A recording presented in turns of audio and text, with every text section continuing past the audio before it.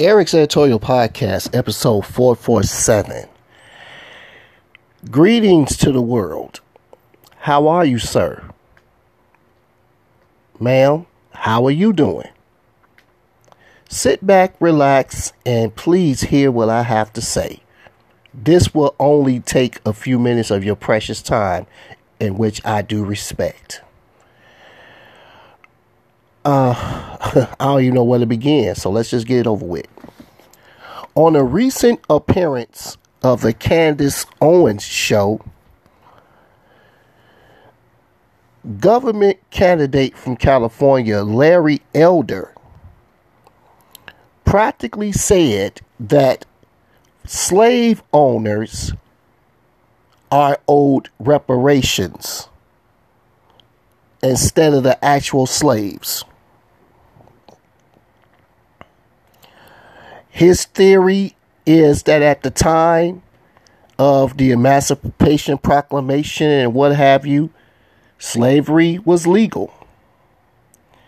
And that since they were forced to give up their property, that they, the slave owners, should have been properly compensated. They the ones who should receive reparations. And even cited that former slave owners in the United Kingdom were paid or reimbursed for losing their slaves. Now, just from what I heard, while I was in disbelief, he actually had a point. Now, slow down. Please hear me out. Slavery was legal, unfortunately. Slaves, my ancestors, were deemed to be property, cattle. True, unfortunately. Yet to say that the slave owners deserve reparations for the atrocities that they and their ancestors before them did to my ancestors is just plain ignorance.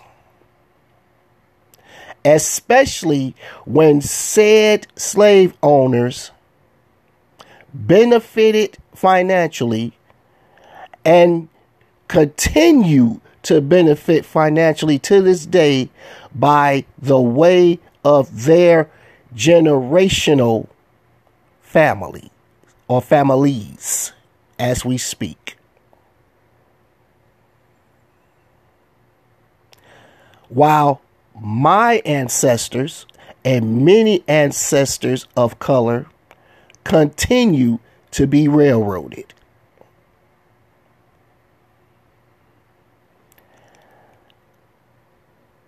I don't know where and I don't know how, but I got to give Larry Elder his due for having the guts and the balls to say some old ignorant shit like that.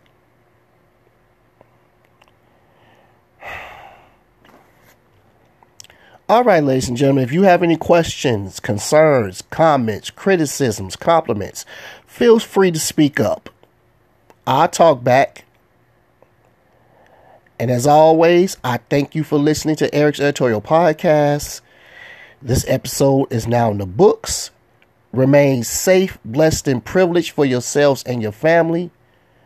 And as always, I thank you for listening.